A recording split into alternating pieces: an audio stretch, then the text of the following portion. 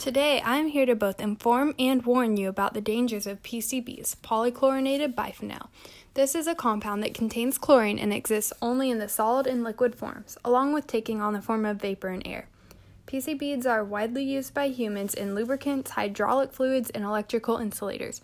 Furthermore, PCBs are widely used as ingredients in paint, fire retardants in fabrics, preservatives, adhesives, and pesticides.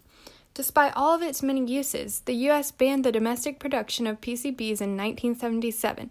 It was also banned in most other countries due to health threats that lasted a very long time. There are many negative effects, including liver and other cancers found in test animals, problems that the EPA, Environmental Protection Agency, believes appears in humans too.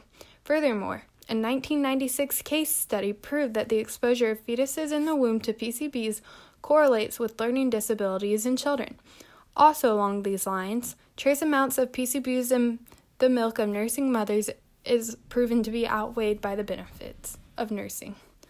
All of these problems are not going away anytime soon, as PCBs break down slowly, typically traveling long distances from their point of release.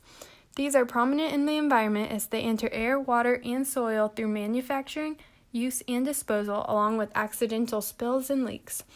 These are found further harmful because they are fat-soluble, so they can be biologically magnified and increase as the level of the food chain increases. Due to the many qualities of PCBs, they are now found everywhere, in soil, air, lakes, rivers, fish, birds, and also in polar bears and penguins in the Arctic.